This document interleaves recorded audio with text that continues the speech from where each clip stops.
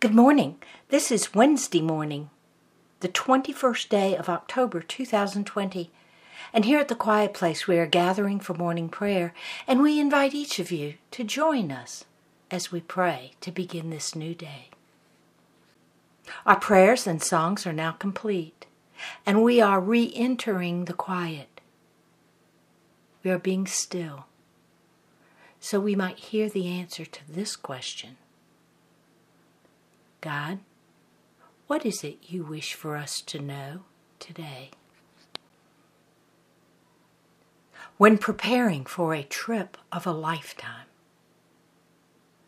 there is a time for gathering, a time for packing, a time for study and research.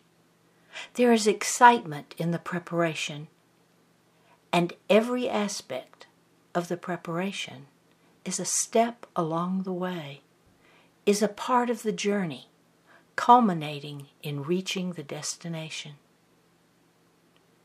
You are preparing to take a trip through today. Today will never be repeated. Every part of this day will be unique. Everything you see and everything you encounter will never be exactly the same again. Even though you might drive the same highway or go to the same office or school or park, there will be something different about this day. Today is a day of a lifetime. See it as such. Make this day exciting. Fill it with the best you can create, because it will never happen again. This golden opportunity is uniquely for this day, the day of a lifetime. And the Holy Spirit says, when you begin to see every day of your lifetime upon earth as unique, special, your everyday experience will be unique and special.